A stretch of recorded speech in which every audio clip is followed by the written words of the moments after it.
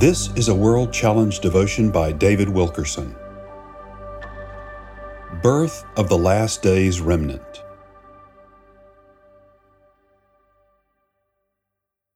The prophet Samuel is a type of today's holy generation, a prepared body of believers who rise out of the ruins of the old, decadent church.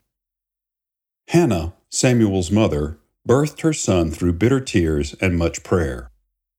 And she was in bitterness of soul, and prayed to the Lord, and wept in anguish.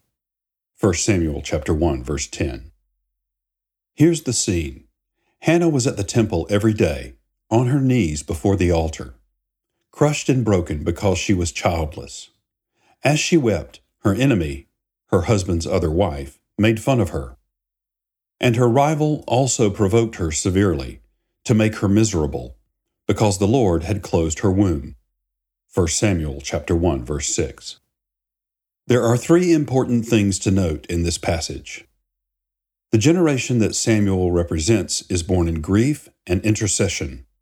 Those who pray will be provoked by adversaries, and God will always be misunderstood.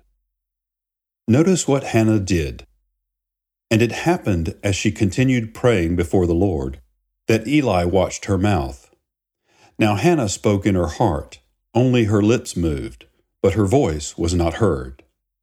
Therefore Eli thought she was drunk. So Eli said to her, "How long will you be drunk? Put your wine away from you." 1 Samuel chapter 1, verses 12 through 14. Eli and his sons represent the dying, corrupt church that has forsaken the Lord's way. Eli was so dead in his spirit that he thought Hannah was drunk. Hannah was filled with grief and desire for a son, and all she could do was move her lips and groan in the spirit. She prayed, "If you will indeed look on the affliction of your maidservant, and remember me, and will give your maidservant a male child, then I will give him to the Lord all the days of his life." 1 Samuel chapter 1, verse 11. Here are two distinguishing marks of this holy generation. They pray with passion, and they give themselves to prayer every single day. Like Hannah, they make it their priority to seek God's face. God wants you to be able to touch and hear from Him as Hannah did. He wants to give you a ministry to others who will come to you with their burdens and trials.